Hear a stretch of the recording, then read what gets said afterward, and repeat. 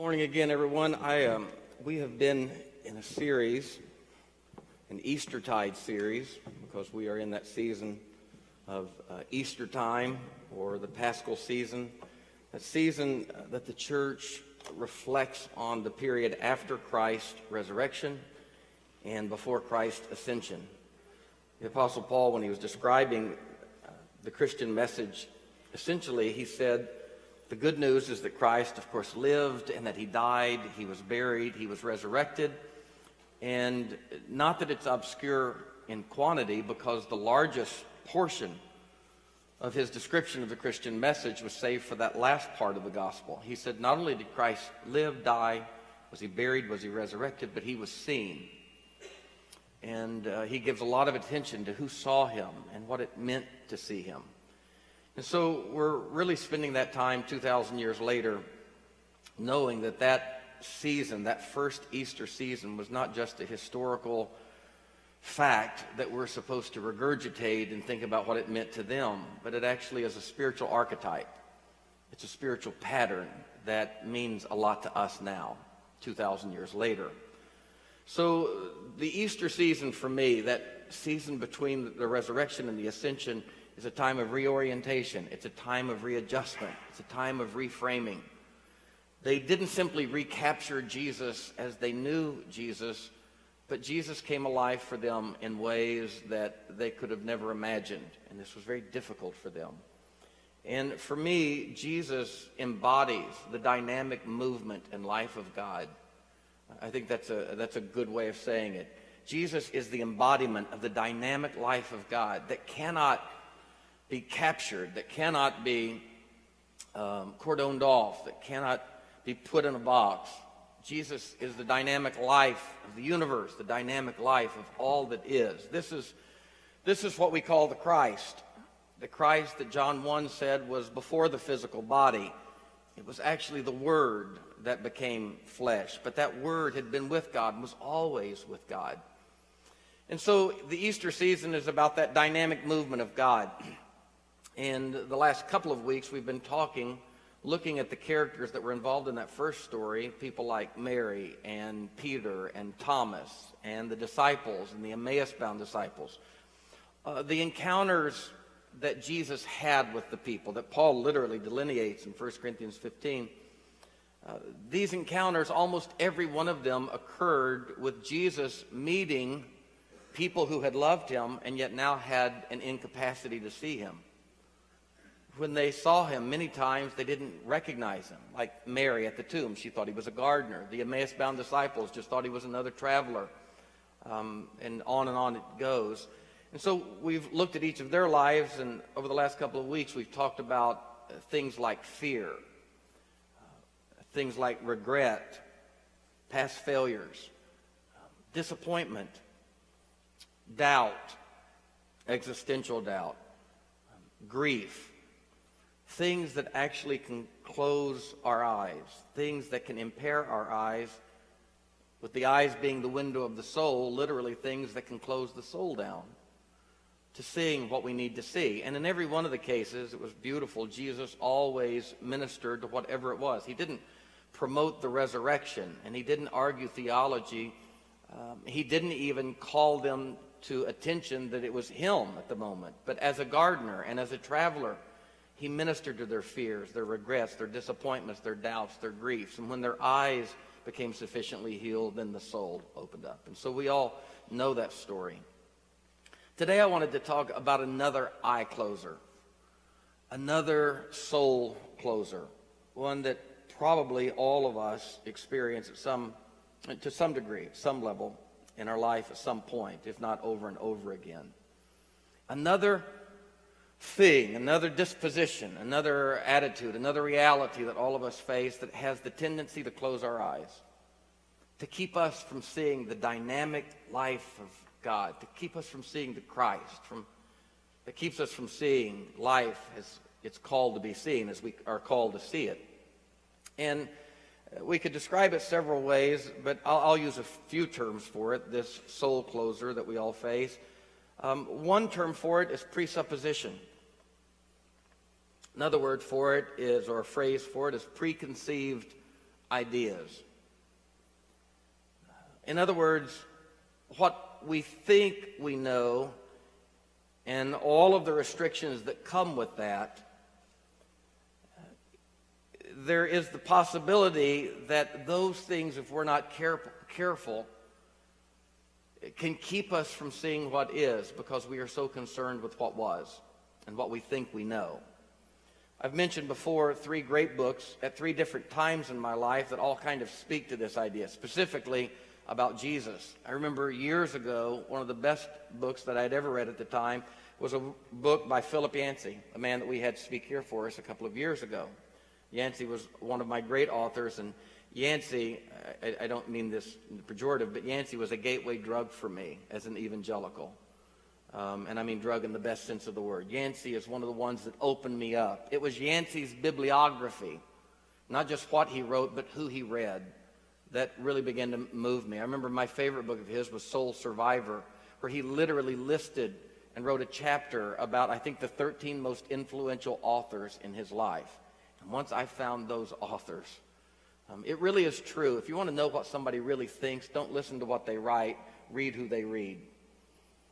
Sometimes we write for our milieu, for our audience. We write within the bounds of vocational safety. But if you really want to know what a writer's thinking, read who they read. And I figured that out. And Yancey's been a big impactor in my life. But one of his best books was called, along the lines of this idea of preconceived ideas, presuppositions, fixed ways of thinking. He wrote a great book called The Jesus We Never Knew. And he kind of got outside of his own hula hoop there with the plural we. I think he could have just said the Jesus I never knew. Because you really can't suppose other people's journeys, but we have a tendency to do that. But I like that title, The Jesus I Never Knew. Implication being that, like the disciples, Yancey had been with Jesus within the confines of Christianity for a long time, and then somewhere along the way met a Jesus that he did not know, that he had no way of preparing for. Another book that I read that was really influential, and for people coming from traditional backgrounds who are really exploring progressive Christianity, this is a wonderful, wonderful primer. And it's a book by Brian McLaren, one of his early books called Generous Orthodoxy. It's a profound book, a really, really good book. But in that, in a chapter, the chapter is not even titled this, but in one of the early chapters, Yancey had a little section of that chapter called The 7 Jesuses I've Known. And he walked through the first Jesus of his early conversion, his early life, the Jesus that he met in college, and then the Pentecostal Jesus that he met. You get what he's saying. There's really not 7 Jesuses, and yet in our notion of Jesus, you understand the 7 Jesuses. I mean, couldn't you agree? Haven't you known some different Jesuses over the course of your life? And then perhaps the most academic of the 3 and the most progressive of the 3, one that I found later, was by one of my favorite authors, who recently passed away. It was a tremendous loss, Marcus Borg. And Marcus Borg, one of the greatest titles and one of the greatest books. It's always great when a book actually has a great title. Borg wrote a book called Meeting Jesus Again for the First Time. I love that. Meeting Jesus again for the first time. Because the reality is, in every one of these places where we meet the dynamic life of God, it feels like the first time. That's why I've always said the born-again experience cannot be a singular experience. For me, I have experienced the feeling of being born again and again and again. When I don't even know how to say this anymore, but I'll say it a few ways and maybe some of them will rest with you. When I met God the first time, when I experienced the ground of all being, the divine, for the first time, because some would say you're always experiencing God whether you know it or not, because in God we live and breathe and have our being. But when I met or experienced God, or maybe even my concept of God for the first time, I can't remember. I'm quite sure, though, it precedes my ability to recollect it. And I'm also sure the moment preceded my ability at the time to even comprehend what was occurring. I believe strongly that I met God, that I experienced the ground of all being before I met my mother. I agree with what David was intuiting in the 139th Psalm when he said, "You, O God, knit me together in my mother's womb." There was presence there. I was with God. I love the report of Elizabeth when Mary met her in the hill country of Judea, entered her house and simply greeted her. Luke 1:41 says that at the sound of Mary's greeting, this pregnant Mary, Elizabeth's child leaped within her, John the Baptist, and she was filled with the Holy Spirit. I think there are experiences of God. As a matter of fact, I'm pretty certain there are experiences of God that are pre-critical, that are pre-rational, that are pre-intellectual, that are pre-academic, that are and will always be very real. Following whatever experiences of God or the understanding of God or the divine that I had as a child, very early, those pre-language experiences, following those, I immediately, as language began to develop, I immediately, and I think I'm telling many of your stories, I began to be told about God. What had happened to me, what I had experienced, began to be explained to me. And I began, as a very young child, growing up in the church, to be introduced to ideas about God. My earliest ideas of God were that God was the source of everything. God was the creator. I was told specifically that God was personal, that God was an individual being, a construct that still works best in my mind. I know a lot of you have a sense of God as a bit more of a cosmic whole and a force, and I understand that, and I'm sure it points to a reality. But for whatever reason, those earliest visions of God as an individuated being who has personality and relates to me, that's what I was told, and it still is a part of my experience, my understanding. So God was a creator, God was a person or an individual. I was told that God was interactive. I was told that God was not on the backside of the ether and we were untouched, that God was a part of our life, intricately woven in. I was told that God was wise, that God was right about everything, that God couldn't make mistakes, that God was all-powerful, that God was loving. I was also told that God was holy, that God was righteous. And because of this, God carried within God's nature a very difficult tension between loving everybody and yet being forced to judge everybody, and that only God could do that appropriately, but be sure God would.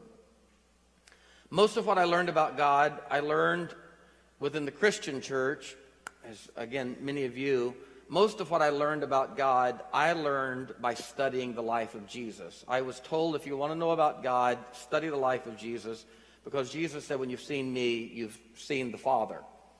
So what I learned about God, I learned studying the life of Jesus, and what I learned about Jesus, I learned from the Bible. And I learned from the Bible this life of Jesus that indicated the life of God.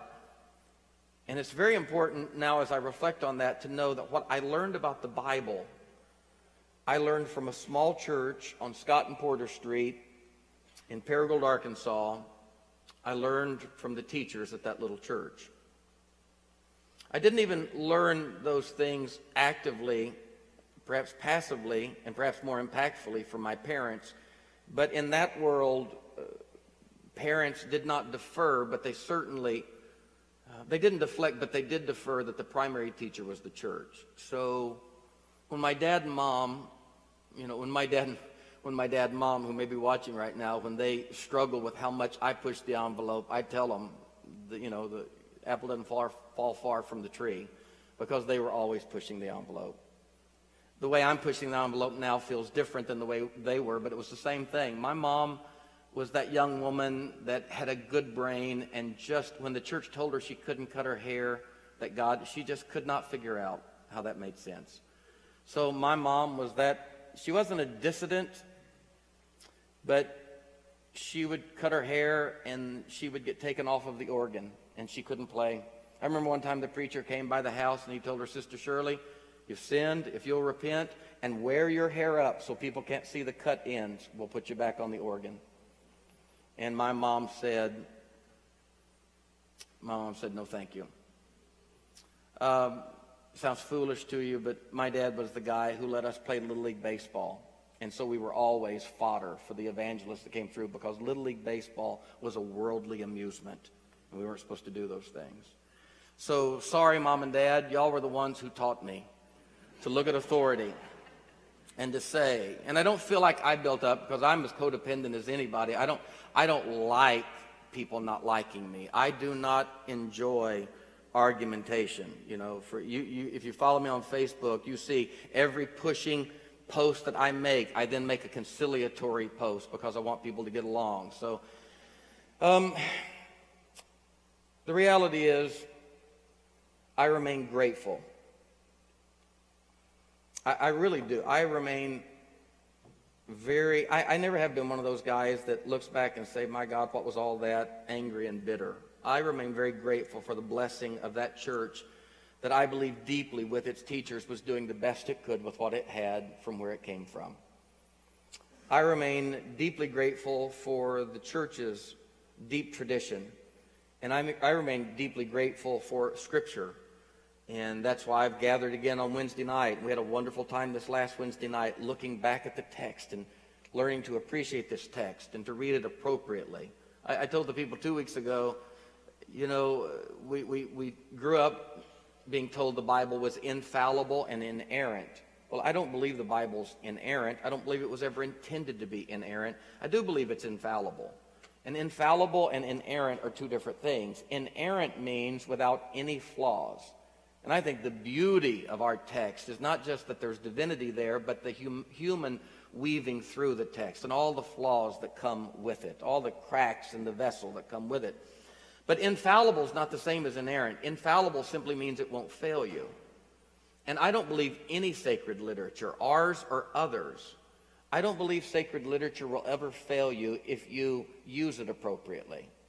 But if you use it inappropriately, then it's not failing you, you're failing it. So sacred literature like the Bible, if we read it contextually and appropriately and understand the incredible mix of poetry and prose that it is, truth and fact that it is, then it won't fail you. So I remain deeply grateful for Scripture. And I am forever indebted to those, you know, the Ricky Etheridges and the Sybil Carter Nations and the Moselle Eubanks and all the people that I remember in those little classes who lovingly and freely gave to me, expecting nothing in return except for me to be helped and to be blessed. Words cannot tell how increasingly appreciative I am to those who first introduced me to the Bible, to Jesus, and to God. The process by which I was instructed was naturally at the outset a very mechanical and technical one. I was taught a litany of doctrinal ideas. We were taught to memorize Scripture. I have degrees now, graduate degrees in theology, but they are not the reason I can quote so much Scripture. All the Scripture that I always quote has nothing to do with my academic training. I learned all of that before I was 15 years old. That's why it's always in the King James Version. If you'll notice, all of my quoting is in the King James. And so all this material that I know theology because I've studied as an adult, but the memorization was because we were taught to memorize Scripture. We memorized entire Pauline books when we were just children. We had Bible sword drills. We would go and compete quoting Scripture. I was taught a lot of doctrinal ideas and constructs about God. They told me this was God's definition. They told me this is who Jesus was and is and always will be. Drew, I see you smiling. It's the truth, right? Assembly of God. Salute. We know that. And you Southern Baptists, Nazarenes, you Church of Christ, you know this.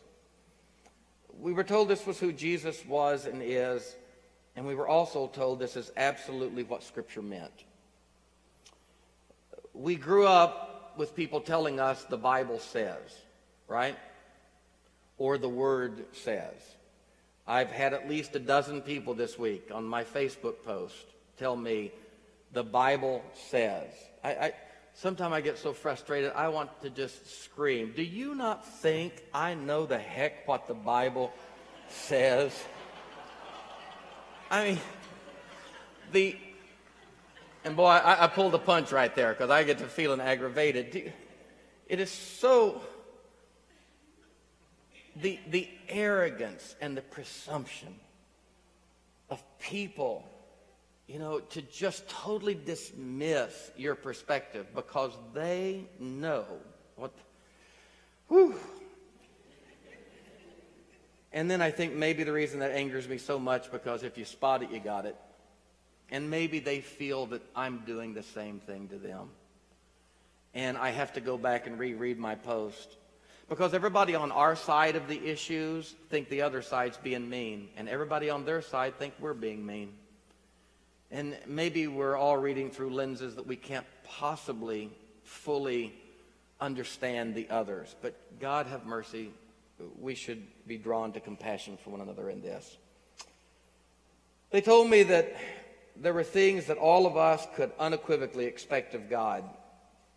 They told me my people told me the Bible had one message, and that for the first 100 years of the Christian church, it was clearly known, and then the church went dead for 1,800 years. And our little group had resurrected the truth. And nobody anywhere on my post this week carried the level of presumption of certainty that I grew up with. The information was dispensed to me in the same way that math and science and English and social studies were. People larger than me, people who had lived longer and knew more, authority figures authoritatively said this is the way it is. And I was vulnerably ignorant in the strictest sense of that word. I was vulnerably impressionable. I was, as I often say, I was like every child's mind and soul, wet concrete. And you know about wet concrete. You can leave prints in it very easily. And those of us who are 49 that are doing therapeutic work and going to groups and still working on our soul, we often come across impressions that are made in the contour of our soul. And the problem is at 49, the concrete hardens, doesn't it? And things that at 5 and 7 and maybe even 11 could have been troweled over, now you have to take jackhammers of therapy to break those things up. And it's hard, but it's worth it. But when I was still wet concrete, and the tiniest bird's print could be made on my soul, I was told things about God. Gladly today, I can say that much, though not all, of what I learned continues to serve me. Some of it serves me as things that I still believe. Some of it serves me as things that they serve as an anti-gospel. They serve, as I often say, they serve as the negative, the black velvet backdrop against which the diamond of truth shines now. For this, I sincerely restate my gratitude. I have a good friend who's taught for years German Romantic literature over at Vanderbilt, and he's a humanist plus. He's a reverent agnostic, like a lot of folk, and a very wonderful man. And he blew off organized religion years and years ago, and yet he raised his children in the Roman Catholic Church carefully and meticulously. And that's always been strange to me. And here a while back, I was over at his house, and I said, why would you raise your children? And this is no pop shot at the Roman Catholic Church or the Southern Baptist Church. It was just the pedagogy of his parenting. I said, why would you, knowing you didn't believe that, raise your children Roman Catholic? And he said, well, I just felt like I needed to give them something to reject. And that's not as crazy as it sounds, actually. I think it may have been extreme, to put them all through that. But I think we do need some of that in our process of developing souls and developing minds. I was also taught something else in those early days, those formative days, that I still hold dear. I was taught that God I was taught that God could not only be thought about, but in that little Pentecostal world, we teached at a fevered pitch that not only could God be thought about, but God can be experienced directly. I still hold that, although I hold it very differently. I was taught that God could be experienced, that God could be known. And those who taught me this wonderful truth taught me ways that God could be known. And it generally was quite emotional. This is going to sound very strange to some of you, but you know what it's like to feel goosebumps. When you have an experience with life and you just get goosebumps, you just get a shiver all over you, right? I was taught at an early age, we went to church 4 or 5 times a week. Our music was profoundly emotional, very derivative and very driven. And I was taught, the first place that I really began to experience goosebumps as a child was in church. And I was taught that was the Holy Spirit touching me. And so I literally, as strange as this might seem to you, and I was a reasonably smart kid, but kids are impressionable. Drew, I was taught that those goosebumps was the Holy Spirit coming from heaven and moving over me. And I was also taught, because we were not eternally secure, we were eternally insecure in the worst way. But I was taught that not just the experience, but I was taught that God came and went. And so if you're taught that God comes and goes, and if you're taught, to be 7 years old and in a matter of 24 hours to go, Angela, from thinking that you're going to heaven to thinking that you might be burning forever, that's a lot for a 7-year-old psyche to endure. So I knew that if God left me because I did something wrong, that I could go to hell. And I knew that the rapture was going to take place any minute. So it was a very spooky thing. And I also knew that when I felt goosebumps, that was God. So I began in every way I could to engender goosebumps. Now, this might sound ridiculous to you, but I'm telling you, everybody has a measure of this to some degree that have been raised in the Christian tradition. I began to know that if I could just experience goosebumps, that God was with me. And the place I experienced the most was in church, so I stayed in church as much as I could, but I couldn't always be in church, so I began to learn how to experience goosebumps, not at church. And it literally became a physiological experience for me. I was 25 years old before I realized that what I was doing was holding my shoulder blades in juxtaposition against my spine. And if I moved my arms, think about what religion does to people. I was 25 years old before I looked back, Alexa, and realized that I could move my shoulders a certain way against my spine and I just did it. Holy Ghost just hit me just then. I'm doing it right now. Y'all forgive me. This is good. Feels good.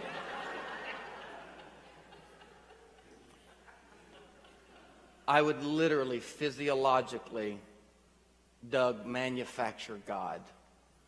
Now, it may not have been that extreme for you, but what I was doing physiologically, anatomically, physically, a lot of you have learned to do psychologically, haven't you? To have some sense of certainty.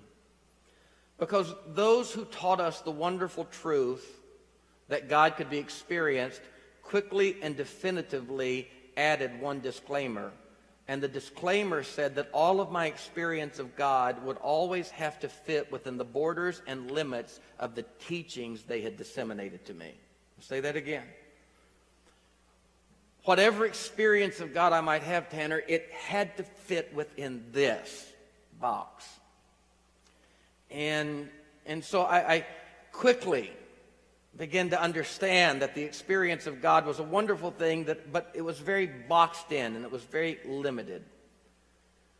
To their idea that God could be personally engaging, that idea came from Scripture. I was taught, and I think rightly so, that the Bible is not primarily a set of doctrines, nor is it the record of people interpreting and reinterpreting written theology. But one thing the Pentecostals did do, we did have the sense that we needed to look up from the page of the text and see God. And so for me, I was taught very early on, there's a lot about the Pentecostal faith that I could say that is very progressive in nature. I was taught not from liberals first, but from my Pentecostal forebears, that things could be hidden in the text for a long time only to be revealed. Pentecostals definitely believed that because we thought the church had literally been reading the text blindly, and then in the 20th century, somehow the text came alive to us. So I didn't get that from the liberals. I got that from my conservative Pentecostal upbringing.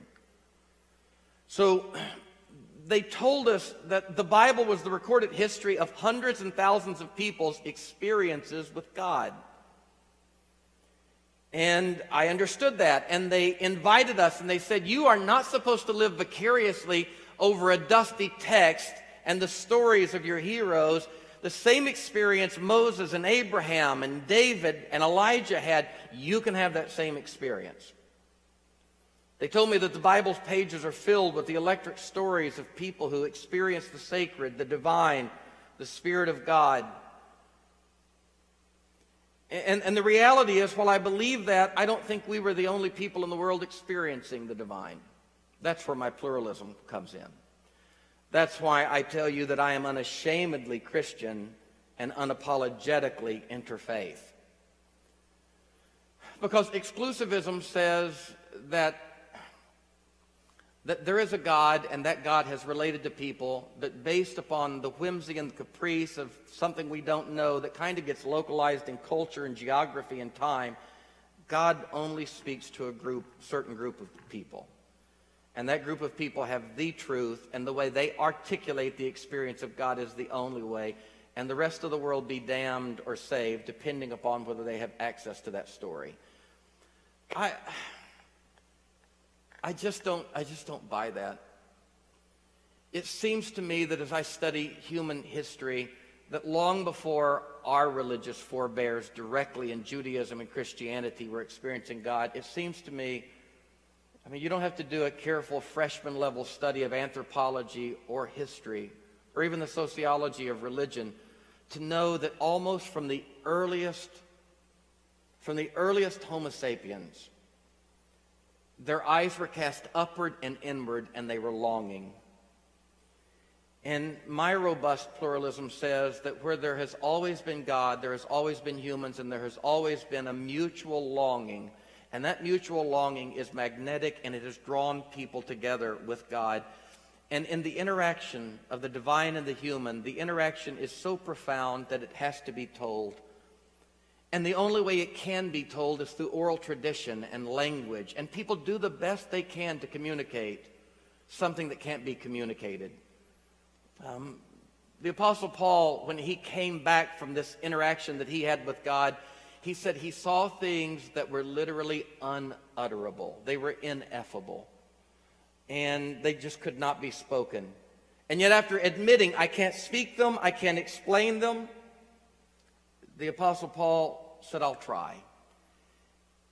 But to try to speak of the experience we have with God almost it distorts it immediately. It impairs it immediately. And I've got to tell you, I have had a few experiences in my life that I have not told more than a couple of times. Probably the greatest experiences in my life, Dale, I've never told because they are so impossible to tell that I feel like I would be demeaning them to tell them. And they were so profound that, Aaron, to try to explain it to you would set you up to just be dubious and doubtful and critical because they sound so crazy, because I can't explain them and they're too precious for me to subject them to scrutiny. And they were just for me. I don't believe I'm the only one that had that, and I don't believe Christians and Jews are the only ones who've had that experience. And I think over time, those shared stories accumulate, and over generation, those accumulations of stories begin to create religion that over time and century formalizes. And how dare any one group of people, based upon geography or space of time, look at other whole groups of people and say, no, your experience was illegitimate. The reason I am unashamedly Christian is because Christianity has not given me those experiences, but it has prompted me toward them, and it has given me a sufficient language to describe them. And I have a ton of capital and equity in this religion, and I've got to admit that my pluralism leans kind of inclusive, because I still cannot imagine, and some of you totally disagree with this because your experience of Christianity is still kind of sour for you, but I still cannot imagine another language, set of symbols, or narrative more moving than an appropriately understood message of Jesus. So there's that. So I'm kind of an enigma, but he moves me deeply. And if there's a better story, I hadn't found it. And I love our accumulation of stories. What I don't love, and what almost makes me want to leave us all the time, is how exclusivistic and selfish and arrogant we have been. To look at entire bodies of people and to miss their experience. If we had any capacity to share the beauty of our Jesus experience, we have almost shot ourselves completely in the foot by meeting them and diminishing them so sorely that we have no credibility. Enough of these experiences were journaled to begin giving. This is the way religion develops. Enough of these experiences are journaled to begin giving people a general idea of what could be expected in subsequent encounters. And this is where our problem starts. We have enough of these experiences that as people are sharing their experiences, common denominators begin to develop, and out of those common denominators, we begin to miss the multiplicity and the variety of, as William James said, the variety of religious experience, and we begin to really focus in, and we begin to pick and choose the ways that we think are best to experience God. And the question of how general or specific our expectations can be is a matter of conjecture, and I was taught strict specificity and expectation. I'll say that again, and many of you were. Catholic, Church of Christ, Baptist, Pentecost, we were taught strict specificity and expectation. So like most people, I was taught about God, and like many, I was then encouraged to meet Him. And I rehearse all of this respectfully because even now, I can't think of a better way to do this with our children. I think we still do the same thing with our children. I think I'd still do the same thing with my children as my parents did with mine. I just am encouraging less specificity of expectation. Does that make sense? I want them to know that there's something. I want them to know that there's something very real. And if I could add one thing to the regimen, it would be this. The regimen that was given me.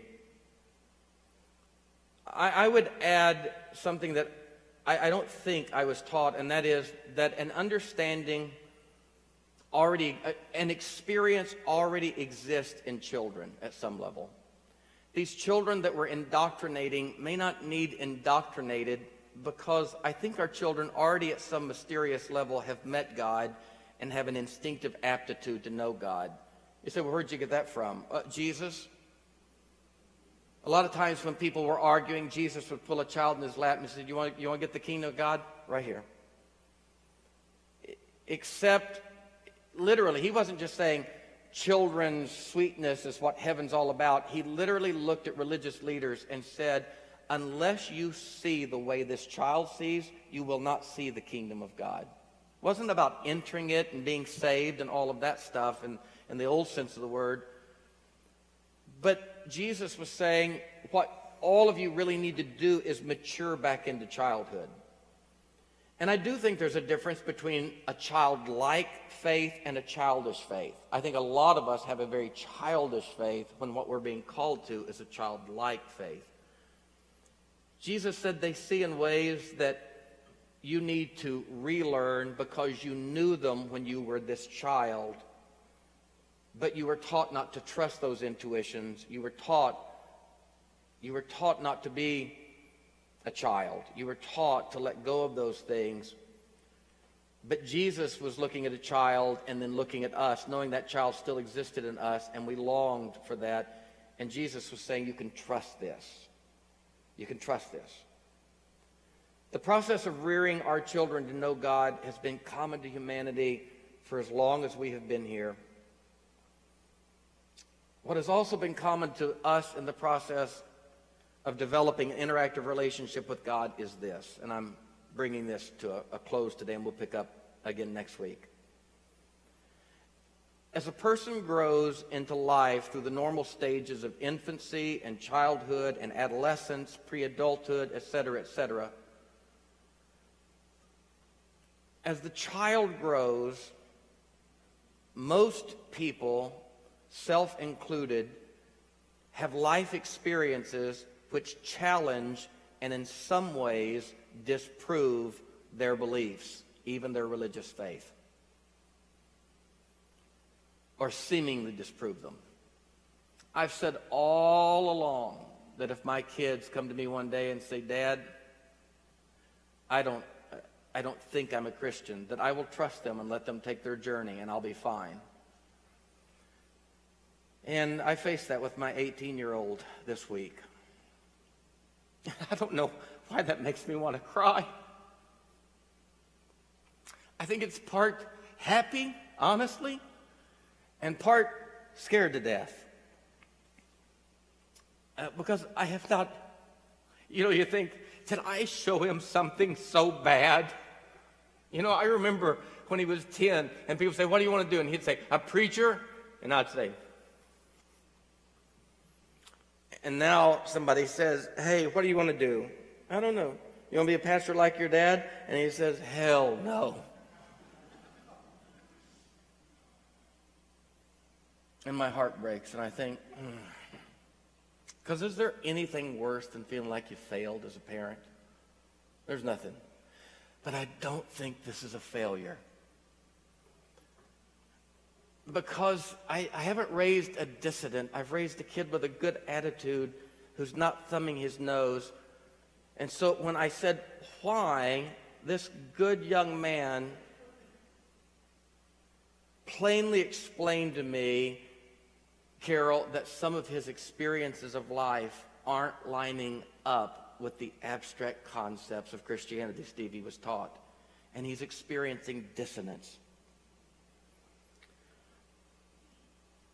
Parker Palmer said, it's amazing, and I quote this often, it's amazing that a religion that says it's rooted in the idea of incarnation so often and so freely gets lost in disembodied concepts. My son is having an incarnational experience right now that has been with the Christian church from our earliest days. The bottom line is, those of us raised religiously, we believe certain things about God. Our wiring is set pre-critical when we are vulnerable, when our concrete is wet. We have ideas about God that are abstract.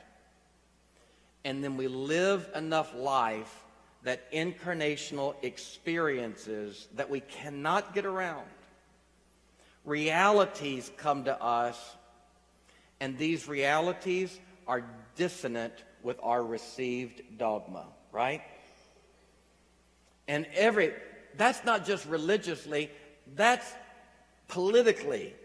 That's in every way. We are brought up to believe a certain thing, and then we have experiences that seem at odds with what we were taught. And this is when the real soul-making journey begins, because you have several options at this point, options that are some more mature than others. You literally can now become so certain of your experiences that you jettison your received dogma and you just become a rebel who is always thumbing your nose and knowing better, which is a very immature thing for an 18-year-old to do, to then think, okay, this must be wrong because my experiences are correct, and even more than that, my interpretation of my experiences are correct, and so I'm just going to blow off everything from my tradition, throw it all away, and move on. The more mature thing to do at these moments in life, and this is the season of Eastertide, and this is a really important thing. Such an important thing. I can't say it well enough. Eastertide is the season when the Jesus you have known, the God you have known, the Bible you have known, the religion you have known, the politics you have known, the life you have known, the universe you have known, the you have known, has died.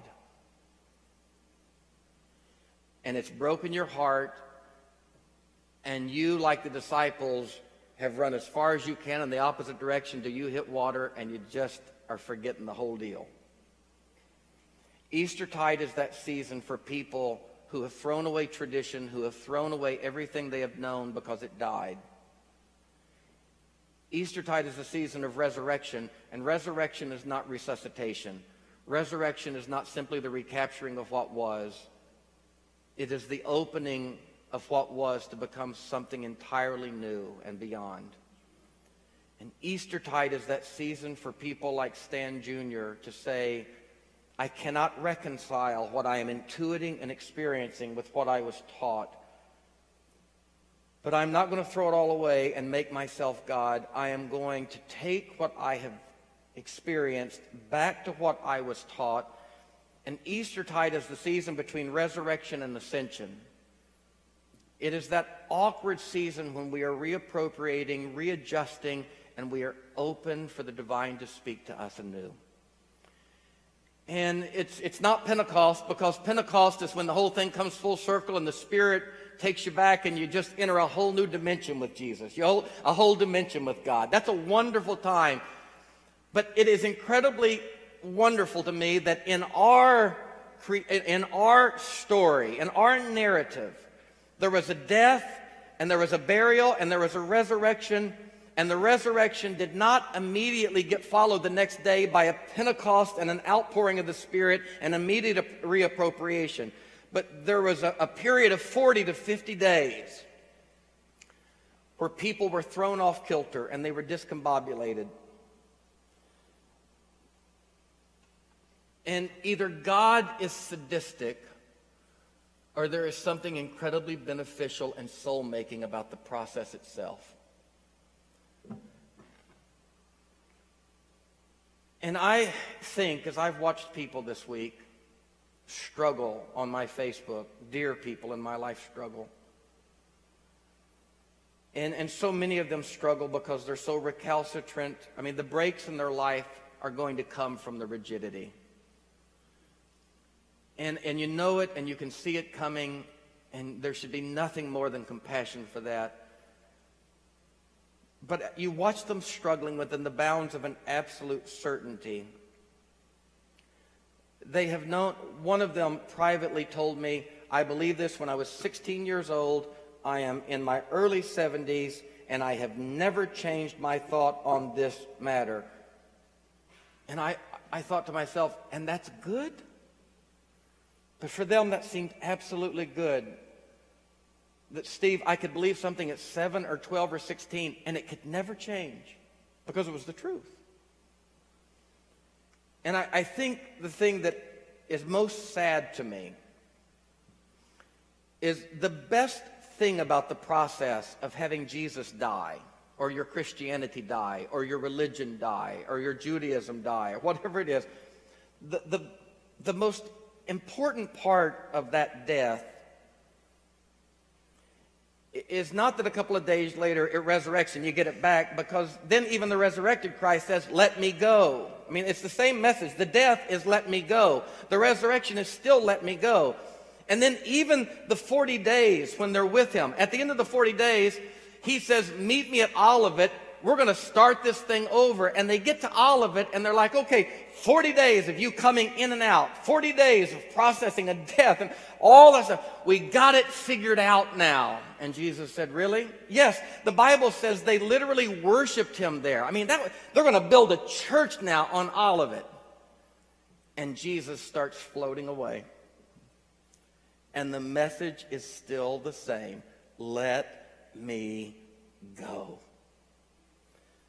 Because Jesus, as the embodiment of the dynamic life of God and all that is just that. Never static, always dynamic. And when the Christian church believed and said that when the Spirit fell at Pentecost 10 days after the ascension, that was the final answer. And this was the final understanding. And whatever those who were there said in the next 30 years by writing was what we were bound to for the next million years.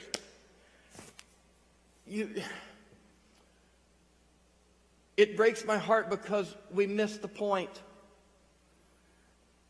The point was that his life for 30 years didn't define it. His death didn't define it. His resurrection didn't define it. The 40 years didn't define it. The ascension didn't define it any more than Pentecost defined it. What was given to us was not a set of doctrines at any of those points that we should have clung to. What was given to us was a manner of doing spirituality, which is realizing there is something so dynamic and alive here that we always have to be about the uncomfortable process of letting go.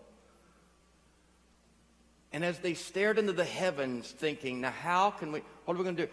We thought he was going to stay with us. Now so we're going to make a church around the idea of a floating Savior. And the angels looked at them and said what they still say to us today. And this is at the heart of the Christian spirituality. The angels looked at them and said, stop staring. Orthodoxy is about staring. Truth, as we were told it, is about gazing and fixing. And I think he's died, he's resurrected, he's done all these miracles. Now he's floating into the heavens. That's something to stare at. And yet the true message of Christianity is quit staring. Why stand you here gazing and worshiping? Instead of that, go to Jerusalem for the next. And they went to Jerusalem, and that's another story, and they experienced something they could have never, ever predicted. And I suppose the difference between the traditional Christianity I understood and the progressive Christianity I'm a part of now